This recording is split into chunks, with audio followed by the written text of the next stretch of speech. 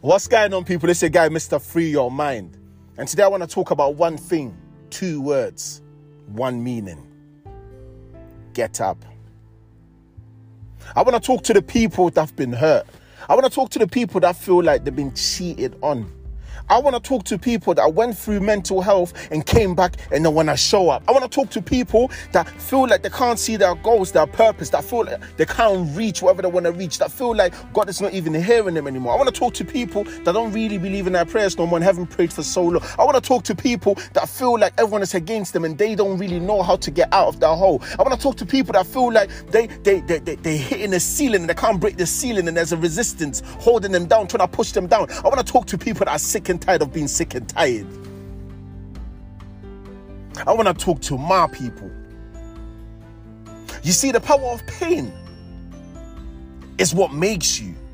You used to see failure as you giving up, as it's a last stop. But let me tell you, failure actually gives you an opportunity to restart your life. Failure gives you an opportunity to say, let's go again. Failure is just another word for new beginnings. Failure is just another word for you to say, okay, let's go again. Failure is for you to look at the devil, start smiling and say, no, I'm not going to say why me, I'm going to say try me. Failure is a thing where you can say, yes, let's go again. Failure is a thing where you can say, you tried to hit me? Yes, I hit the floor.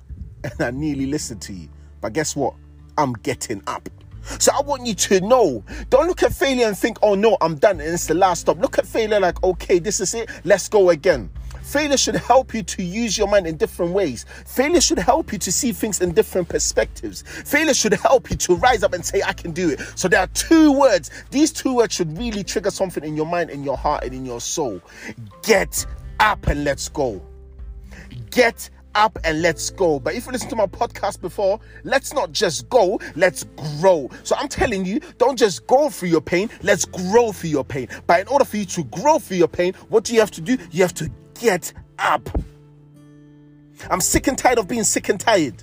And I told you, until everyone is free, no one is free. And I'm not stopping until everyone is free. I know you're looking at me or listening to me right now thinking, who's this madman thinking everyone can be free? That's impossible. But please take the I am off it and use possible. Yeah, and start saying I am possible rather than saying impossible.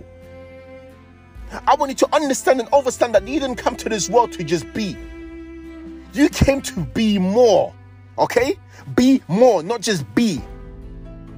But in order for you to be more, you have to learn to be still. But now let's switch it up and just listen to this. Don't just be still, you have to still be. But in order for you to still be, you still have to be more. Don't let it go over your head, people. It's your guy, Mr. Free Your Mind, and I'm not stopping till I'm gone. And even when I'm gone, my words will still live on. If you hear the word free your mind, you're always going to believe in the voice of the voices, the transformational speaker, Prince, aka the People's Champ. You already know what time it is. Ooh, stay up, cake up, pray up.